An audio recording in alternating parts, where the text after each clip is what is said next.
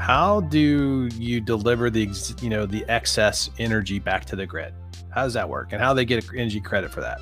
So our projects are grid tied. We tie into the customer side of the transformer. So we will sometimes we'll install a breaker in their sub panel, and we'll be flooding their breaker with solar energy when it's present. But in the moments that there's less consumption at the facility than our production, our energy gets taken back through the utility transformer and gets put back up on the grid. And the way that's measured is that whatever utility we're dealing with, if it's an investor-owned utility that we're dealing with, will usually come in and put a bidirectional meter on. All right. So it rotates one direction if it's consuming, and rotates the other if it's producing, and then that's how they get the credits transposed to their bills.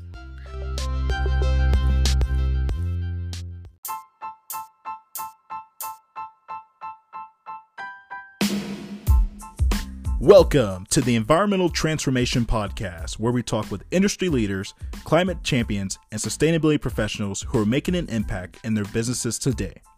Each leader is solving complex challenges and providing solutions within their respective areas of expertise. And here's our host, Sean Grady.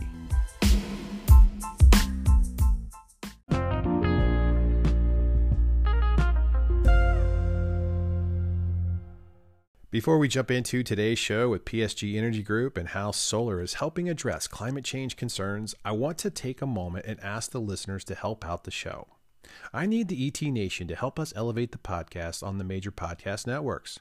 In order to do that, we need listeners to write reviews and rate us on Apple Podcasts and YouTube for each episode you listen to. This will ensure that we start showing up on search engines when people are looking for an environmental podcast topic. To make the review process easy, you can go to my website at www.seankgrady.com and leave a review and a rating there. By doing this, it will automatically be submitted to the proper networks for maximum search engine optimization. Or you can leave a review within your podcast app. I want to thank you and the ET Nation for all your support. And now let's jump into the show. Welcome to the Environmental Transformation Podcast, listeners. Today's guests are Jennifer Mrzlack and Michaela Bell, and they both work for PSG Energy Group. And we're going to talk about solar energy and how solar is being introduced into the energy grid and how that works. So before we get in, I want to get a little bit of some background for you guys on who is PSG. And Jennifer, maybe you can give us a little idea of, a little bit about yourself and PSG Energy Group. Sure. Sounds good. Thank you, Sean. We appreciate you having myself and Michaela on today. And we look forward to the discussion. Yeah. All right. So I'm Jennifer Mrzlack. I grew up in the Midwest, in Illinois. Indiana is really a second home for me. I went to Rose-Hulman, then was all over the place. Most recently, 10 years in Pittsburgh, and really doing everything. Did engineering. I say I'm a retired engineer, not so much always. Went to business school in Pittsburgh, worked in a number of different fields, but I always had an interest and passion around energy and had an opportunity to come back to Indiana and be in renewables. So I made that switch in 2017. And PSG Energy Group is a part of the Envelop Group portfolio. So we're headquartered in downtown Indianapolis. We are growing throughout the country. So our parent company has locations in Ohio, Florida, and North Carolina as well. Okay.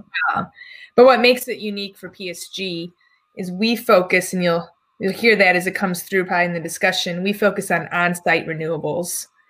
And the biggest thing there is understanding the facility and its consumptions. And so with our sister companies that are HVAC efficiency, building controls and automation, and building technology, we have the option of really being a partner to the client and coming in and pushing down consumption, finding any opportunities there to reduce your consumption, and then look at offsetting your consumption. Gotcha. So talk a little bit about Michaela, what your role at PSG and how you're involved? Yeah. So my name's Michaela Bell. I have always been interested in physics and solar energy and battery technology, and I actually went to school for those topics. Mhm. So I've got a degree in physics and went on to mechanical engineering, and PSG was a great fit for me. So I joined the PSG team as a design engineer, and my roles kind of morphed into overseeing the construction aspects of the projects too. Right. So I do a little bit of everything at PSG, and I've been with the company for about 3 years, and continue to love solar energy. Oh, that's good. Well, solar seems to be one of those renewables that is a renewable that can really help offset, the big climate change concerns I think we have as a society. And, I think understanding how solar fits in to the equation and where it can fit in and really help reduce, fossil fuel consumption is kind of key here. And part of one of the reasons I wanted to do the interview with Jennifer in the PSG group was I wanted to learn more about, solar and how does that really fit into, the whole equations of, can solar really be, kind of like that silver bullet to help us, get off of fossil fuels and stop using them and be sustainable that way. And so I guess before we jump into, some of the questions we have around, does it make sense and things like that, but maybe we should talk a little bit about, do a little remedial education here. Let's talk to the listeners and just give them, the background of like, how does solar really work? Because not everyone probably understands the ins and outs of it. It sounds like, yeah, you put a panel up and I get energy. Well, I mean, okay, that's part of it, but that maybe not be the whole part of it. So maybe you guys could break this down a little bit for our listeners so we can understand it just a little more before we get into some more questions. Sure, I got you. So the fundamentals of solar energy really come from Einstein's discoveries. Obviously, it all comes from Einstein, but that light, like a beam of light, acts as both a wave and a particle. So that's really where it all stems from. And then also, one of the ways that was discovered was seeing how light behaves on the surface of a metal. And finding out that what happens is that the particle part of a wave, which we call a photon, can physically knock an electron out of place off the surface of a metal. So once we get moving electrons, we have electricity. So we take advantage of, since then we've discovered to take advantage of silicon metal, a conductive material that has a structure that's easy to dope, meaning that we can add an electron in one layer of the structure, and then that's the electron that when light hits it, it physically gets knocked off, and then create a path for its delivery where it needs to go. And so these solar panels have like a collection system of some way or a conductive system some way so that when the rays hit it, it's able to, direct that current somewhere? Yeah, exactly. So there's a path there's a circuitry involved in a solar panel, and there's a path to a delivery point. Exactly. And so you string along these panels together, right? In sort of a series, one after another, and then the power gets, kind of directed to what, some sort of a collection system or some transformer or something. Well, first we go to an inverter because our energy from the sun is in direct current. Okay. And most source energy that we need to be supplying in the United States is 3-phase alternating current. So we take our strings of solar panels to an inverter where it gets transformed into AC current. So that's the second big component of a solar field. And then other components would be whatever the racking system is, which is very versatile. Could be carports, could be roof mount, could be ground mount. And then third is wherever the interconnection point is. And sometimes there's miscellaneous equipment along the way, such as transformers. Okay. All right. So it's a little complex. I mean, it's not just straightforward. There's a lot of electrical grid type electricity things to consider. And, you probably need certified electricians and people like that to actually do this work. It's not like you could just do it yourself, right? Oh yeah, that's the best idea. That's why people hire PSG Energy, right? Exactly. All right. Well, okay. So we got a little background on how this solar thing, works a little bit. I think that's a good. Well, what are the biggest trends you guys are seeing in the solar industry right now? Yeah, Sean, I can talk to that. I think the first trend is something that's more obvious and just right at the surface is two driving factors. Well, every factor, every project comes to fruition if it makes sense money-wise, right? So even if you want to do right, it really has to pencil out still. So the biggest factors are the rising cost in utilities we're seeing here in Indiana and across the country, right. And then the reduced cost in the system cost. So and now that there's some economy of scales to that, but overall the system costs have come down. If you look back the last 10, 15 years, the cost of the projects has come down.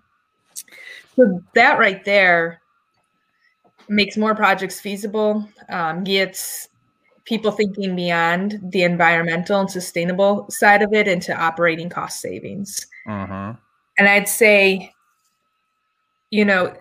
second to that, I don't even know if you'd say second, but what you see is more outside pressure. So you're going to see consumer driven, right? People, putting their money behind what they believe in. You're going to see the new generations for sure. And you almost see it, I hate to say this because I probably fall in the middle, but you almost see it in like bookend generations. So there's the older generations that are, preparing of like, what am I leaving the world as and what do I want to do? And then there's the younger generations that see what's ahead of them and want to make the change.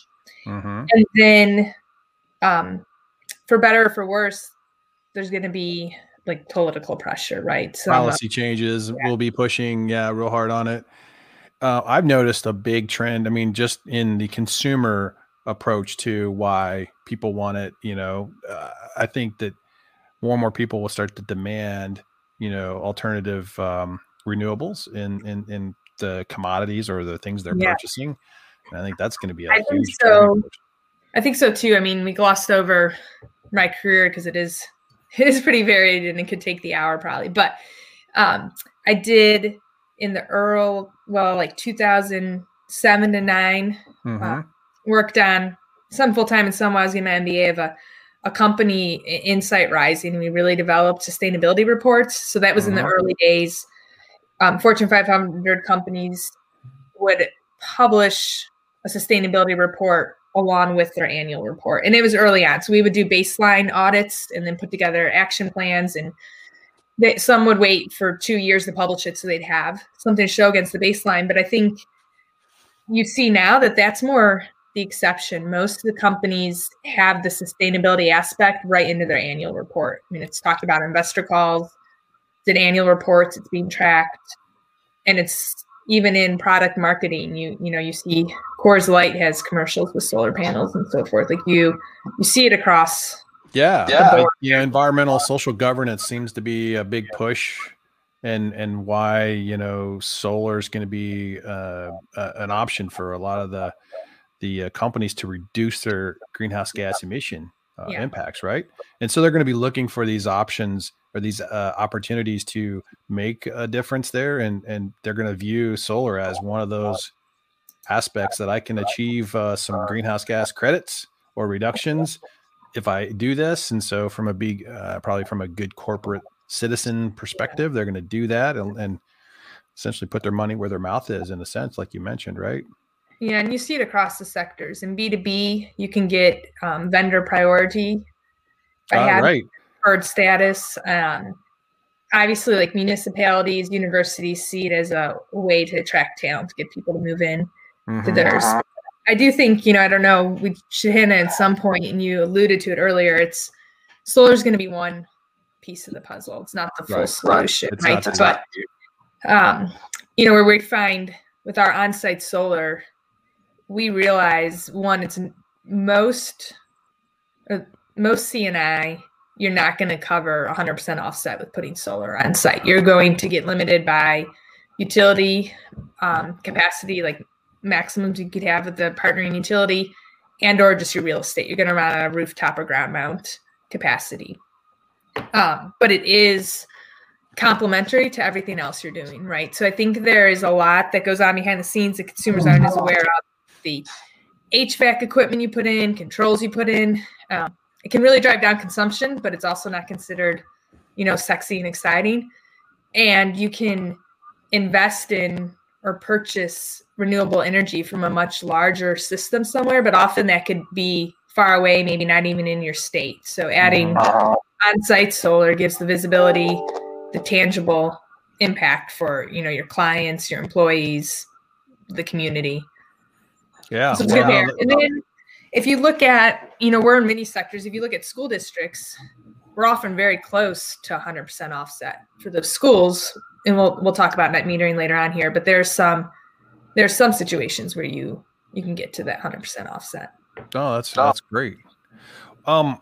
So how does someone go about determining if they're a good candidate to install a solar array, on their building? And I think more commercial buildings, I guess we're going to talk about really that focus than maybe residential. But, let's start with that commercial approach. I mean, how does one figure that out?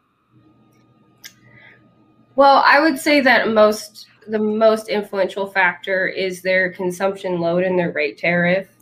But a lot of it is, are they, what kind of consumption, do they have a lot of energy happening at one point in time, or is it spread out across the day? Because solar obviously is at peak production in the middle of the day, and that's where we would get the maximum offset.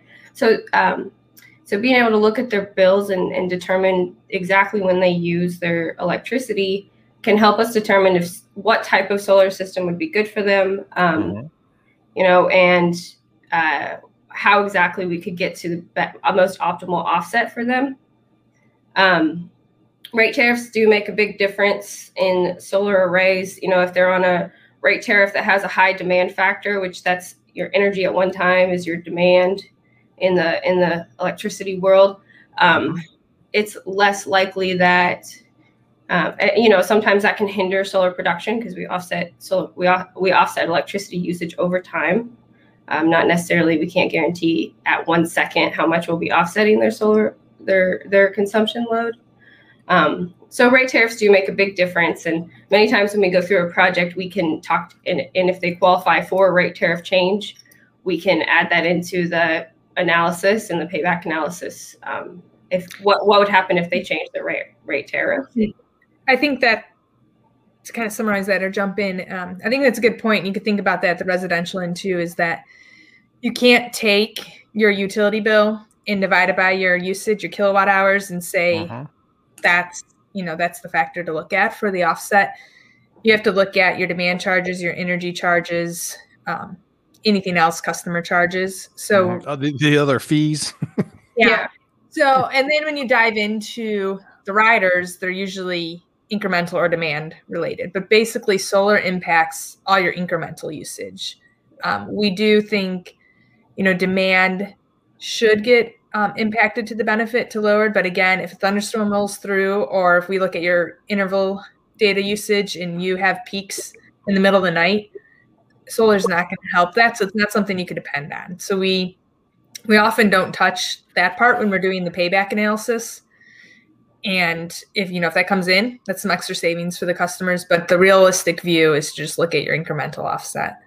Okay. All right. So as part of the assessment, and you're doing this, breakdown of their energy consumption, and I'm assuming you're evaluating the energy bills, what their hourly consumption rate is, and looking at that in depth, how many kilowatts hours they're using for energy. But what other things do you do to evaluate a property or a building that may not be that's outside of just the energy bill, right? Like you mentioned earlier, going around looking at ways to reduce consumption. Talk about what you do there to see if that factors into your assessment of the ROI. Yeah, well, we look at lighting. Lighting's probably some most low-hanging fruit and pairs well with the projects. Most people still have options to get LED rebates from the utility. So we definitely look into the lighting. And along with that goes, controls with the lighting.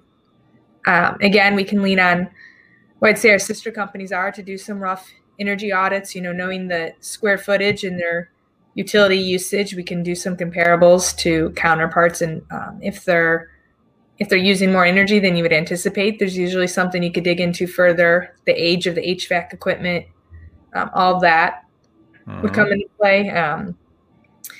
And so like we said, we've talked a lot about that there's policies, incentives, and so forth. So we'll say it doesn't all happen in a sequential order. So you may do your solar and then come back and do some of these other fixes. And sometimes you can justify some of this operational cost savings you're having with your solar to invest in your facilities so you can do an HVAC upgrade in a few years. Okay, right.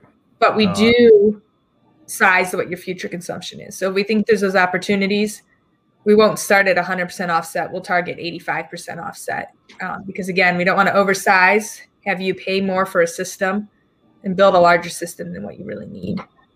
So we will look at that. So when we talk about systems and the types of solar panels and what's the, is it beneficial to invest in solar power today? I mean, most companies or public institutions, they're looking at this going, well, I think there's a payback, but is it far enough out that it doesn't make sense? Or is it, how fast can you expect to see a return on investment? Yeah, I can talk to that. And I'd also say one of the benefits of solar is it's measurable. So the utility puts in a bidirectional meter. We put in production grade meters. So we can talk to them. Most of our systems do have a software that lets you see on the front end what's being produced, and on the back end we can get any alerts and do remote diagnostics. But it is measurable, so you're going to be able to track it. And what helps with that too is we have historical projects to look at and proven track records, not only PSG, but across the industry to show that the technology is working and with weather patterns and everything. But we are, there's opportunities where the payback can be earlier. You could get grants to go with it on the USDA library. There's a whole bunch of like that. It's like college scholarships. You could start digging around and get some grant money, which helps. But we're seeing a lot of commercial projects, 5 to 8 year time frame. The ones that fall in there make sense and are moving forward. Maybe even to 10 years, right? If there's a big sustainability push, right? And it's, marketing and some other ways you could say. And then I would say in the public projects, schools and universities and municipalities that go forward, it's more a 10 to 15 year payback. Again, some will do it more, but the nice thing is those paybacks align with their vision. So, schools, municipalities, higher ed have long-term vision. They're like, we're going to be here in 20, 40 years. Yeah. They're not going anywhere. They're going to be around. They're institutions. They're they're around forever. So that's good to know. Yeah, commercial, I think, we run into a lot of people want shorter. They want 2 to 3 year paybacks. Right. But you do have to weigh it with the incentives that are there now. So some people, some companies and organizations, if they've made pledges, or if they have the initiative or being held to the standards internally by investors, they may typically not do a 5 year payback. But if they're in a situation where in a window, if they wait another 2 years, that payback jumps maybe to 10 years, they're going to act now. Well, right? with everyone now, pushing, hey, we're zero net carbon by 2030 or 2035. There a lot of companies are putting a lot of goals out there to they're going to achieve some major milestones. And how are they going to do that? I mean, there's only a few ways you can really get there. I mean, obviously, you've got solar, you got probably wind, you've got reducing energy consumption, you've got a lot of different things as part of the supply chain and everything else. So they're going to be looking for all these inputs, right? Right. And timing wise, I'd say now in the next few years, you're in this sweet spot that pricing has come down but the federal tax credits still exist. Right. So, yeah. Well, that's kind of one of the incentives, right? Yeah. That's one of the incentives. And it's phasing out. It was just extended 26% for the next 2 years, but it is in a step down phase. With the new administration, we may expect or anticipate it to be extended longer, or even potentially voluntary increases. With that may come some more requirements and so forth, right? But you're in this sweet phase. Investment tax credits, federal incentives like that are put in to incentivize and get people moving and get the action to happen, right? And help curb or offset the larger investment and cost. But we're kind of at that top where it's starting to make sense that they can be paid back. We're getting 10, 15 years payback for some schools with leaving the ITC on the table, right? So these projects can pencil out now. Well, so if you have the advantage of using this, and that's why I was saying that, people may open their eyes or their limits and jump from that 2-year payback to a 5-year payback, because they're getting the tax credit. It makes it more affordable and right. So what are some of the factors that you consider when you're buying solar panels? I had another question kind of related. Should you buy or should you lease program, kind of thing, because I think that's interesting, because it might allow, people who want to get into the solar market, a little easier from a lease perspective than a buy perspective, kind of like your cars, right? So talk about that a little bit, if you could, and some factors in buying, different solar panel type things. It's different in Indiana than other states. You can have black and white third-party ownership in some of our neighboring states. And I think the biggest advantage there, on top of, not putting money down, is the facility itself doesn't have the O&M responsibility. And so that's nice for a school district. It's nice for anywhere where it's not your core, right? Your core focus. But for a school district, it's nice that you're not putting more on the facilities team, that somebody else has that O&M responsibility. Yeah. But now, as far as lease or purchase, a lot of what we deal with in Indiana is just looking at is there cash on hand, or is it going to be financed? And it's more along those lines. There is, for the public entities, there's opportunities to get zero down, low interest rate, about 20 years typically is the term. These would qualify for energy savings programs. And then again, there are a lot of institutions that want to do operating leases and so forth, and that you kind of have the option, like technically an operating lease. If that's a banker investor coming in, they're going to take the ITC and the depreciation, and that gives you an opportunity to have less out-of-pocket costs. But we also see a lot of C&I and ag that are interested in having that tax credit. So they'll finance it on their own, like they would finance any sort of thing, working capital or other capital investment projects they'd have. What affects the performance of solar systems, and is the Midwest a really good location for solar? Every location is a good location for solar. Perfect. Good answer that. So yeah, relative to the rest of the country, Indiana has a low irradiance factor compared to Florida or California, but that doesn't make it a bad place to install solar fields. It just changes how we design them.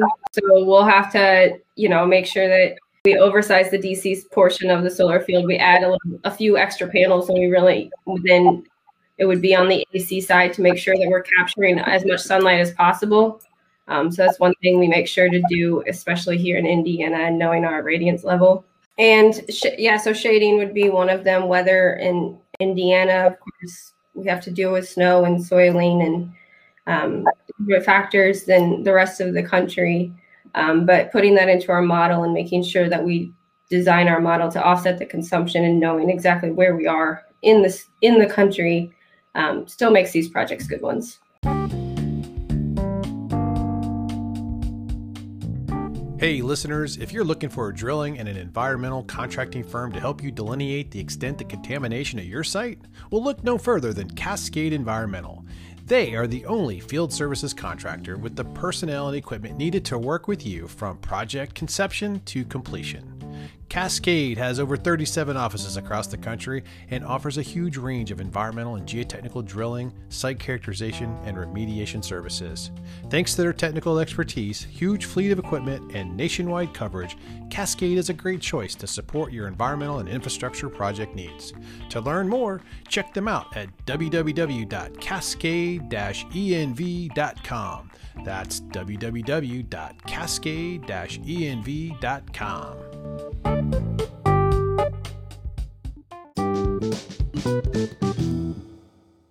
So when you design the system, in the winter, you probably have a lower production, right? So do you kind of default to the lower production, capabilities during the winter for the system on average versus like the whole entire system, or how do you account for that weather type of? We have research data publicly available from NREL, National Renewable Energy Lab, on what the soiling for our latitude and longitude is. So we make sure that our designs include, what the realistic expectations of the weather in the winters versus the summer months.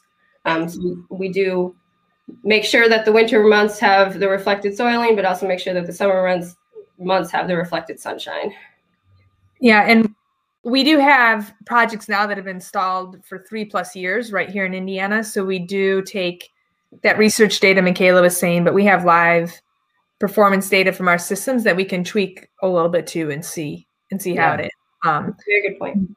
There's the line of being too conservative and then over-promising as well. And we keep it realistic, but our design, our software and our methodology allows you to go in granular at the monthly level, or even more if you wanted to account for that throughout. And then I think one thing I wanted to hit on was just the infrastructure of the local site. I think we've danced around it and haven't really hit on it, but shading is important. Other buildings around, equipment on the roof, trees in the area, the age and the type of your roof all come into factors. We have some school districts in Illinois that we're working with that we're kind of following them around as they're investing in new roofs, then solar's going on top afterwards because it's the right timing for that. These projects, you're looking at, even though we're talking about payback that could be in that 10 to 15 year range, you're looking at dedicating that space, your rooftop, your ground mount, whatever, for 30 to 40 years. Long-term investment we're talking about. So you want to make sure your roof is in the right condition. The structural itself. So we do structural analysis studies, the electrical infrastructure, and there's a lot of technicality to that part. And then at the ground mount, we do look at the subsurface conditions and everything as well, and floodplains and all that. So, yeah, that makes sense. I mean, well, okay, so you're collecting the energy off of your solar array that you've got on your roofs that you've installed. How do you deliver the excess energy back to the grid? How does that work, and how do they get energy credit for that? So our projects are grid tied. We tie into the customer side of the transformer. So we sometimes will install a breaker in their sub panel, and we'll be flooding their breaker with solar energy when it's present. But in the moments that there's less consumption at the facility than our production, our energy gets taken back through the utility transformer and gets put back up on the grid. And the way that's measured is that whatever utility we're dealing with, if it's an investor-owned utility that we're dealing with, will usually come in and put a bidirectional meter on. All right. So it rotates one direction if it's consuming, and rotates the other if it's producing, and then that's how they get the credits transposed to their bills. So I've heard that, a lot of the utility infrastructure in our country has been really designed for a one-way delivery system, right? Which has been, the power is generated at the power station and it goes out to the consumers and their homes and their, buildings. And how is the systems or the structures that we currently have with the utility networks, are they really set up to accept a lot of renewable energies into the grid? No, that's a good point, Sean. And so we, because of where the incentives lie, we're spending most of our time with clients that are on an investor-owned utility. That's one of the large ones, the Duke, the NIPSCOs, IPL, et cetera. Mm-hmm. So most of their utility infrastructure can handle it. Now, each utility has its, each time you put an interconnection, and in Indiana, net metering and interconnection applications are one and the same, they will review it, right? So they know the exact location and they know their infrastructure. And sometimes it'll require a secondary or an infrastructure analysis. The net metering incentive in Indiana is a 1 megawatt cap, but some of the specific utilities will have more of like a step up the cap. Like they'll have one lower than a megawatt that will require an infrastructure study. It typically means that they will have to do some investment into their infrastructure in that area, and then the project has to carry that cost. So we do take that all into account. And so you can, we've had it go both ways. We've had it where the consumption at the site justifies going all the way to that 1 megawatt, and it can absorb that infrastructure investment on the utility. Or we have it where it's somewhere in between, and we decide to go underneath that, where their limitations are, and just downsize the array. So I think that's something to do. And then the other portion is, part of it is they don't want you to become a utility yourself, but two, it is because of the infrastructure. You have that 1 megawatt cap, but the next thing you need to think about is 110% of your 12-month usage. So they don't want it to flood it, right? So if you're talking about, like we do municipality projects, we'll do multiple sites. If you're talking about a firehouse that maybe has a bunch of land behind it, you're still looking at doing a smaller system. You're not going to, you're talking about, 50 kilowatts, maybe 200 kilowatt system. You're not talking about a megawatt system. They're not going to let you build something that is X times the amount of usage you have. So you get that flexibility of up to 110% of your past 12 months. And if you're doing, the utilities will work with you if you're doing a big expansion. Right. Hey, I'm going to, add another, few warehouse buildings here, and I want to, size up, right? That you can go about that, and that's kind of the exception, not the norm, but they'll work with you on it. Otherwise, they're protecting themselves, because the thought is on sunny summer days, you're going to be overproducing. The nice thing, if they do have to have the infrastructure, but that's also, the middle of the summer, the middle of the day could be their highest cost of producing or acquiring energy. So it does actually help the utility at that point. But you're not constantly overproducing and sending it back. So if you're a company who wants to get out there and do this, right? And you want to start a construction project, it sounds to me like, the existing buildings array, you got to time it with a new roof going on. Typically, it sounds like that's kind of like the ideal scenario, or at least one that's been recently put on that, that's going to have some life on it, right?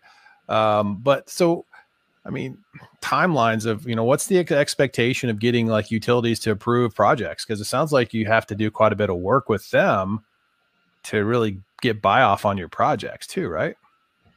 Well, the more, I guess, kind of anything in life, the more you invest up front, the better it's going to be for you. So there is a due diligence period that typically, it could be, beyond a few weeks. It's sometimes a few months with clients. But the more prepared you are, then the smoother the whole construction project will be, and the interconnection process.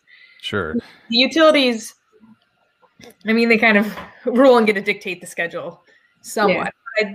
I'd say overall, it's rare, even when you partner with somebody, that it goes through in the first time. They'll come back with questions. But as we run into, each project has its own nuances. And they do come back. But they're also, in general, timely in their manners. It takes some follow-up, but they're also timely in their fashion.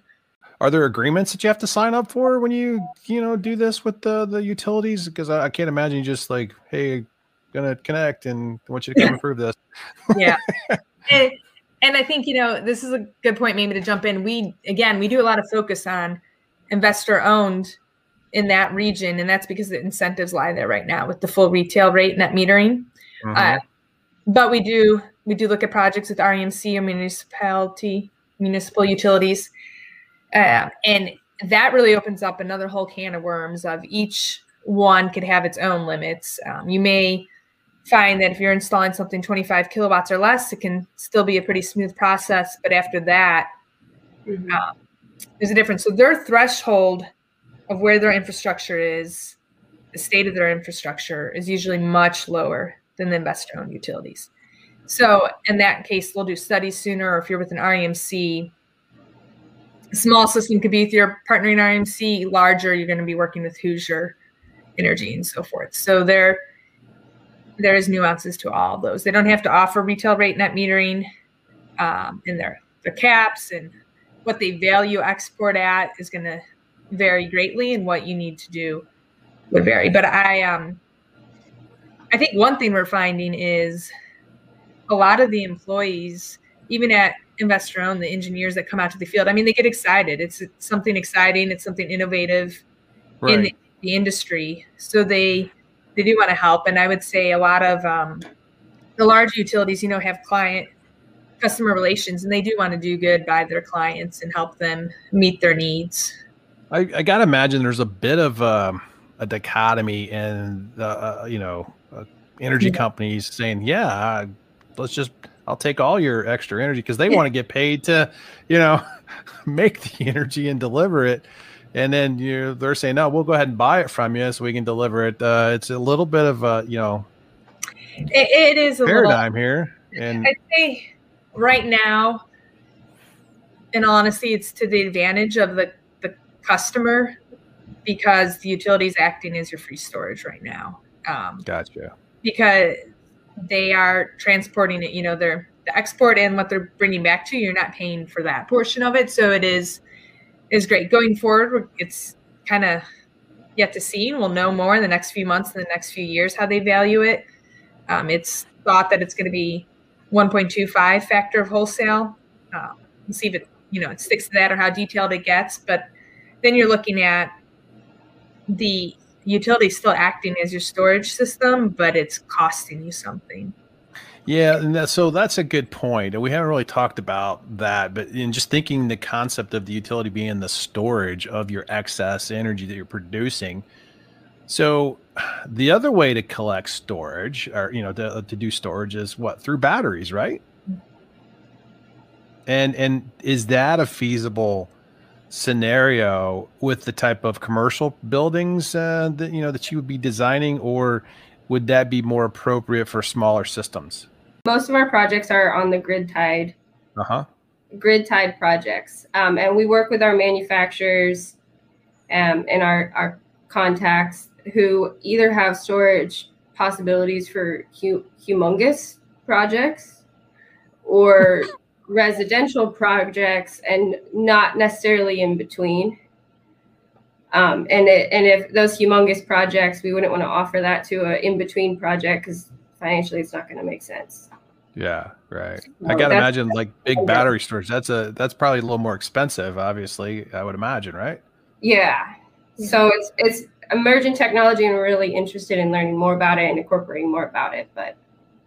And talking about trends, I'd say that's an R&D trend, right? That solar, we're seeing incremental improvements in the efficiency of panels, but it's all fairly much like incremental at this point. They've made the leaps and bounds, and I think they sold the key components of the solar equipment. There's still going to be improvements, but you see a lot of the focus on the storage component and making that, price effective, because that is not just the solar, but to win to any renewable, that's clutch, right? Is if you can store it and continue to use it. So I think, again, for those that are getting in now and have the retail rate, and you have until July of 2022 to get your systems installed in Indiana, you get this window of time. You're going to have 10 years that you're going to get retail rate net metering, and that allows storage R&D to develop it to become more commercialized, more readily available. And you're not going to put your solar array, it's not going to become obsolete. So there would still need to be some electrical engineering and some construction work out there, right, to incorporate the storage, but you're not going to obsolete your array. It's going to add on to your array. So is it easy to upgrade, retrofit, enhance, existing systems that you may install now and say 5 years, 10 years from now, better designed panels come out or better interconnects or whatever. I mean, how easy is it going to be to make changes if you need to or want to, just because you can get more value out of it? Well, I think you bring up a good point, because there's, when we talk about trends, you can look and dive into all these different areas. But there's two things we are seeing with equipment replacement. If you're looking out, especially on the West Coast, systems that have been in 10 plus years, the wattage of the panels has drastically changed the same footprint, right? So, I mean, even systems we installed in 2018 have, 300 watt panels, and now we're looking at 450 watt panels for our projects. But so if you think back, you got systems out there with like 200 watt panels. People are going in, keeping the same racking infrastructure and changing out the panels. Gotcha. I wouldn't anticipate us even considering that until maybe inverters need to be flipped over. So we do plan that inverters would be replaced once during that 30 to 40 year lifetime. So you could look at it then. When you're thinking about, or we go down the line of inverters, a trend we're seeing, and I don't know how much it's really being executed, but it's being studied, is inverters. There's a few things we kind of skipped over that, but you can have micro inverters, string inverters, and what would you call the main one, Michaela? I can't even think of its name right now. The Central inverter. Central inverter. Thank you. Yeah. Like inverter. So with that, I mean, you can think of this, each inverter is going to perform to the weakest link. So you got a strings of panels, and you got, number of panels on each string. It's going to perform to the weakest link. Or when an inverter goes down, that section of the array is down. So there's a lot of older projects or older utility scale that have central inverters. It was cost effective, or that's what existed, to have 250 kilowatt inverters. And now it's cost effective to have 50 or 36 kilowatt inverters. So you do see projects that are looking at, can we go away from the central inverter and split this up and go to the other inverters? And that just string, to the string. I mean, that helps everyday performance, but it really helps that if your inverter goes down, you're only losing a portion of your field and not the whole field. And then it helps, as you go through O&M, you don't have to shut down the whole field to do the preventative. Yeah. Well, okay, so let's talk about the panels real quick. I'm curious because I was doing some research on this topic, and I'm like, a general panel, like if it's like 325 kilowatts, and then you've got these now that are out there, they're like 450 or whatever. Like, what's the cost difference between these two types of panels? I mean, are they big? A lot of how you think through panel pricing or quotes even come across, you can get it down to the dollars per watt. So what you may see more is the balance of system cost savings. You can, if the higher wattage panels, even if you're paying a little bit more dollar per watt, you could have reduced racking, reduced footprint, reduced, you see that, or maybe even reduced wiring, right, Michaela? It's probably less so than the racking cost, but you will see some balance of system cost savings if you could have a smaller number of panels out there. Now it's, I think I kind of glossed over it and said it's about the same footprint of a panel with higher wattage. It's not exactly the same footprint, right? Most of them are a little bit larger, but in the relative scheme of everything, they're fairly close. So who has like the Cadillac of the panels that you would want to purchase and put on your system? Like, who's these manufacturers? Like LG seems to be a name that I've seen. Are there other major companies that are like, yeah, these guys are the ones that we recommend because, best quality, less maintenance, durability, whatever. I'll let Michaela maybe jump in on some of the technical part, but the first thing I'm advise anyone to look at is if it's tier 1. Yeah. And the first step there is tier 1 is actually done by third source. It's Bloomberg, and it is related to their bankability, not the actual technical aspects of the panel. But with all that, it's kind of inherent that there's some technical and quality. Oh, so it's a company backing, performance capabilities of, is the company really a stable, reputable firm? That's a really big part of it, because it almost feels too good to be true, but there's a 25-year performance warranty on the panels. Oh, so we don't want these guys just going out of business, and no one's going to service that darn thing. No, okay. So the bankability is important. And it's like a growing and new industry.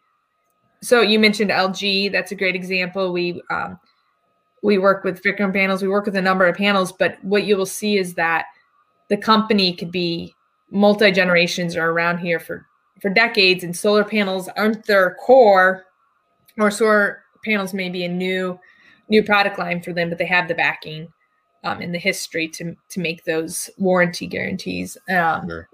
Now, I would caution, like the tier 1, it comes out every fiscal quarter, and you want to see somebody that's on it often or doesn't drop off that list.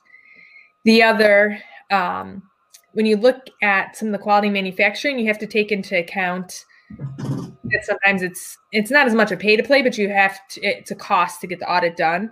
So you'll see the large manufacturers may do it if they come out with a new product line, if they set up a new operating facility, but it's not something they do every single year. So if they were on it in 2017 and they're not on it now, that's not necessarily a bad sign. It just means they haven't done any significant changes to get the audit repeated. Gotcha. And then, like with anything else, you have UL certifications, ISO certifications. I got to imagine solar is going to be one of those things where eventually the cost of all of the equipment and everything is going to be more economical and feasible for people to really adopt it as a renewable energy at some point down the road. I mean, greenhouse gas impacts from essentially existing buildings in society makes up probably 10 to 15% of our greenhouse gas contribution. At least that's some of the numbers I've heard. So if that's the case, solar seems to be like a really good option for driving down those greenhouse gas emissions. And I was curious to know, it seems like solar is a really good idea for new construction opportunities and maybe LEED certification support. Do you get involved with those types of projects versus existing buildings, maybe a little more complicated to retrofit? Your thoughts there? That's a good question. I'd say that bulk of our portfolio is actually retrofit. A lot of existing buildings. And again, economy of scale helps that. So we have to upgrade any of the electrical infrastructure. It can be carried in the project, where it'd be harder at a small site or residential. You might run into that being the hurdle and cost prohibitive. And then for the new construction, exactly right. It's funny because you kind of hear in general, like LEED is so whatever, right? I don't know. It's no longer there, but we actually run into it quite a bit with architects and developers. And I think especially some universities really appreciate the LEED certified buildings still. So what we're noticing, if I get kind of that theme of trends, is that solar is starting to pop up more and more in alternates for new buildings. Definitely in the K through 12 and the higher ed space, that it will be an alternate in a new building. I mean, we hope to see it just right into the bid docs, but even an alternate's good. And it could come in right away where the pricing comes in, or and we try to preach this, but it's a strong contender for if there's contingency dollars at the end, or if anything comes in under construction, which is rare, but it's a good thing to keep in mind. And some of our projects have come to fruition like that. So we did the health sciences building at Ball State University, and they had some contingency dollars, and it was a great move because it's innovative and then it provides cost savings. Sure. No, that's great. Well, we've learned a lot. LEED points. Not to jump ahead, but you get your LEED points, right? Did you work with Dan on that one? Dan Overby with the LEED points at Ball State by any chance? And not that specific project, but we're talking through a lot of opportunities where they want some LEED points, or sustainability is an initiative. Great. Yeah, that's great.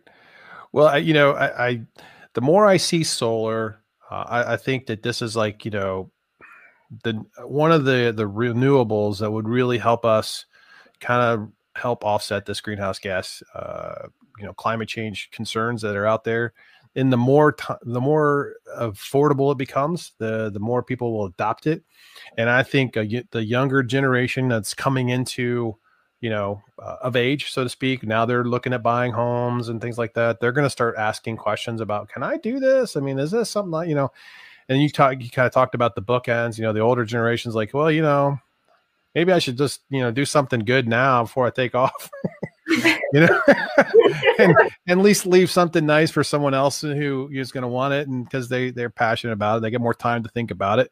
And they probably have a little more money. The money's not the big issue. They just want to do it because they want to do the right thing or good thing. Right. I mean, so as soon as that comes down, it'd be great. One thing I noticed was, it's not across the whole country, but in certain regions, even like apps, Realtor.com and Zillow give a solar rating now. Oh, really? Okay. There'll be like walkability ratings or the school system ratings. You're starting to see solar ratings come across, which I thought was interesting. That's good. And then I think, again, we talk about it as it's one piece of the puzzle, but I think some strong points for solar, if it's done right, it's going to be a great add to solving this problem. So I would say, it takes a footprint, takes up some real estate, but if you have the rooftop, if you have the warehouses, if you have the land, there's obviously some key agricultural land that you don't want to take over for 20 or 30 years, but there's there's landfills now that have been capped for years, right? There's brownfields. There's a lot of opportunity on that. Undeveloped land is great, right? If you don't see value in it, it's a great use. I think there's a lot of things we can go on for hours. No, you're right. But you're right. I think the more that we can promote the solar as a renewable and it becomes more affordable, I think access to the information and people like, you guys with PSG, talk a little bit about your services as we wrap up here. What's your value proposition that you're really able to help clients, understand, the value of going with the solar system? I mean, how do you walk them through the process? It sounds good. And I'm going to pause that for 1 second. I'll probably let Michaela walk through because she's early on. But the last thing I did want to say, the solar part of the puzzle is at the utility level. So, right, all these renewables, once storage is there, then you can kind of control when the production and consumption and all that is used. But until then, you're going to influx the grid at different times. And one thing to keep in mind with solar, if you look at the production curves, it's often a time where energy is in high demand. So when you're talking about afternoons in the summer, it's a nice influx for the grid to have. So that part, the production curve, lends itself well to support the demand of our overall utility grid. Are there concerns from those utilities of having too much, I guess you call it renewable penetration, into the system? Yeah, I think so. I think there always will be. And I think that's why it's got to be scaled up right and partnered with batteries. Gotcha. I think realistically, where we're at in the Midwest, we haven't hit that point of concern yet, right? It's just the drop in the water, the amount of renewables we have compared to the consumption in the grid.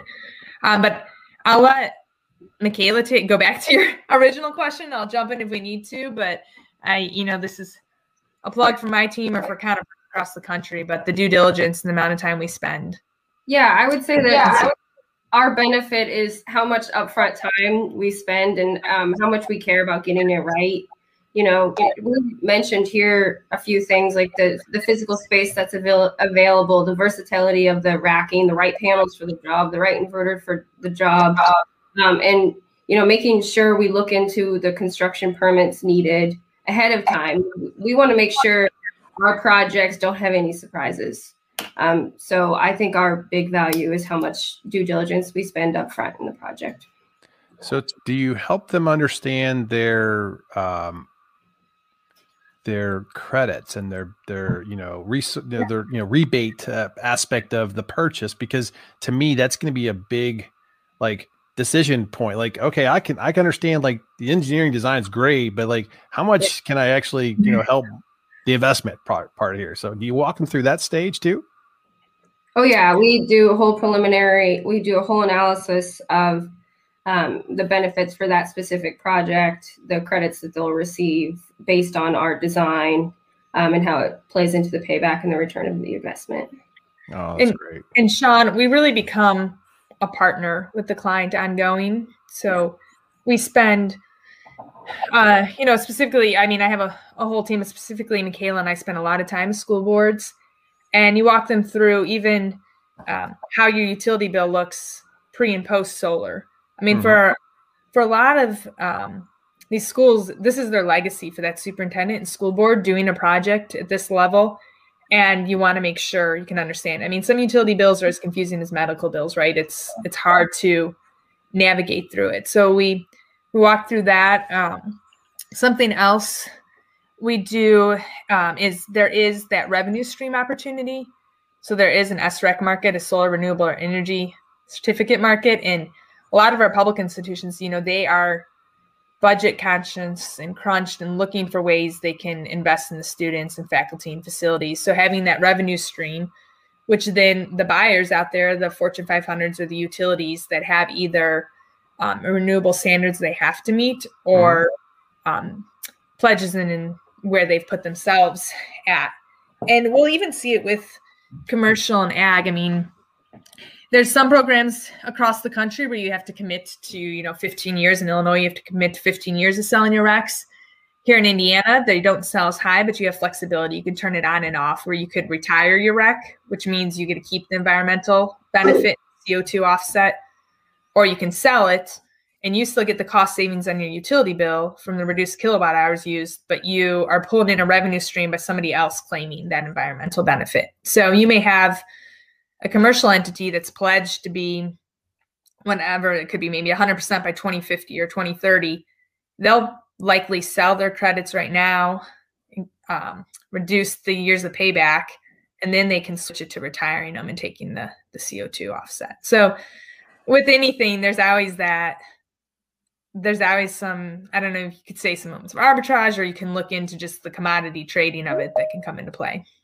Well, that's great. Well, sounds like if you're somebody looking for solar as an option, this sounds like you guys are the one of the companies out there that they need to reach out to. And so PSG Energy Group is offering these services from, evaluating the ROI to the engineering design to permitting to, helping you figure out what your, the credits you're going to receive are. So I think it's really great. And, I'm really glad you guys were able to come onto the show today and kind of talk solar and what you guys can do. And I think one of the things I'll do for you guys is on my website, I'm going to put up your contact information. So people, when they get to the website, they can, connect to you guys, send you questions.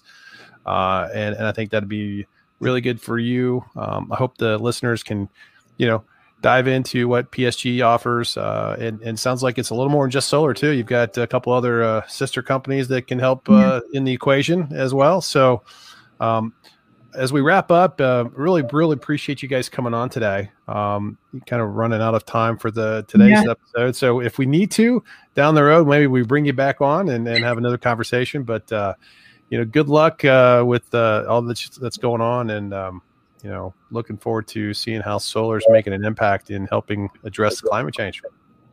Yeah, no, Sean, we really appreciate you having us today. We enjoyed the time and the discussions, and like you said, any of your listeners can reach out to us, and we'd love to help them navigate the first steps. Yeah, no, this is good. Well, look, thanks for coming on. And Michaela and Jennifer, thank you for your time, and we'll talk to you soon. Okay.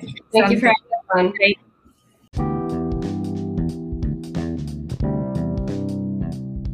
I want to thank our guests, Jennifer Mrzlack, the president of PSG Energy Group, and Michaela Bell for coming onto the show today. If you want to learn more about solar energy systems and the PSG Energy Group, you can check out their website at www.psgenergygroup.com. We'll also put a link to their contact information on my website.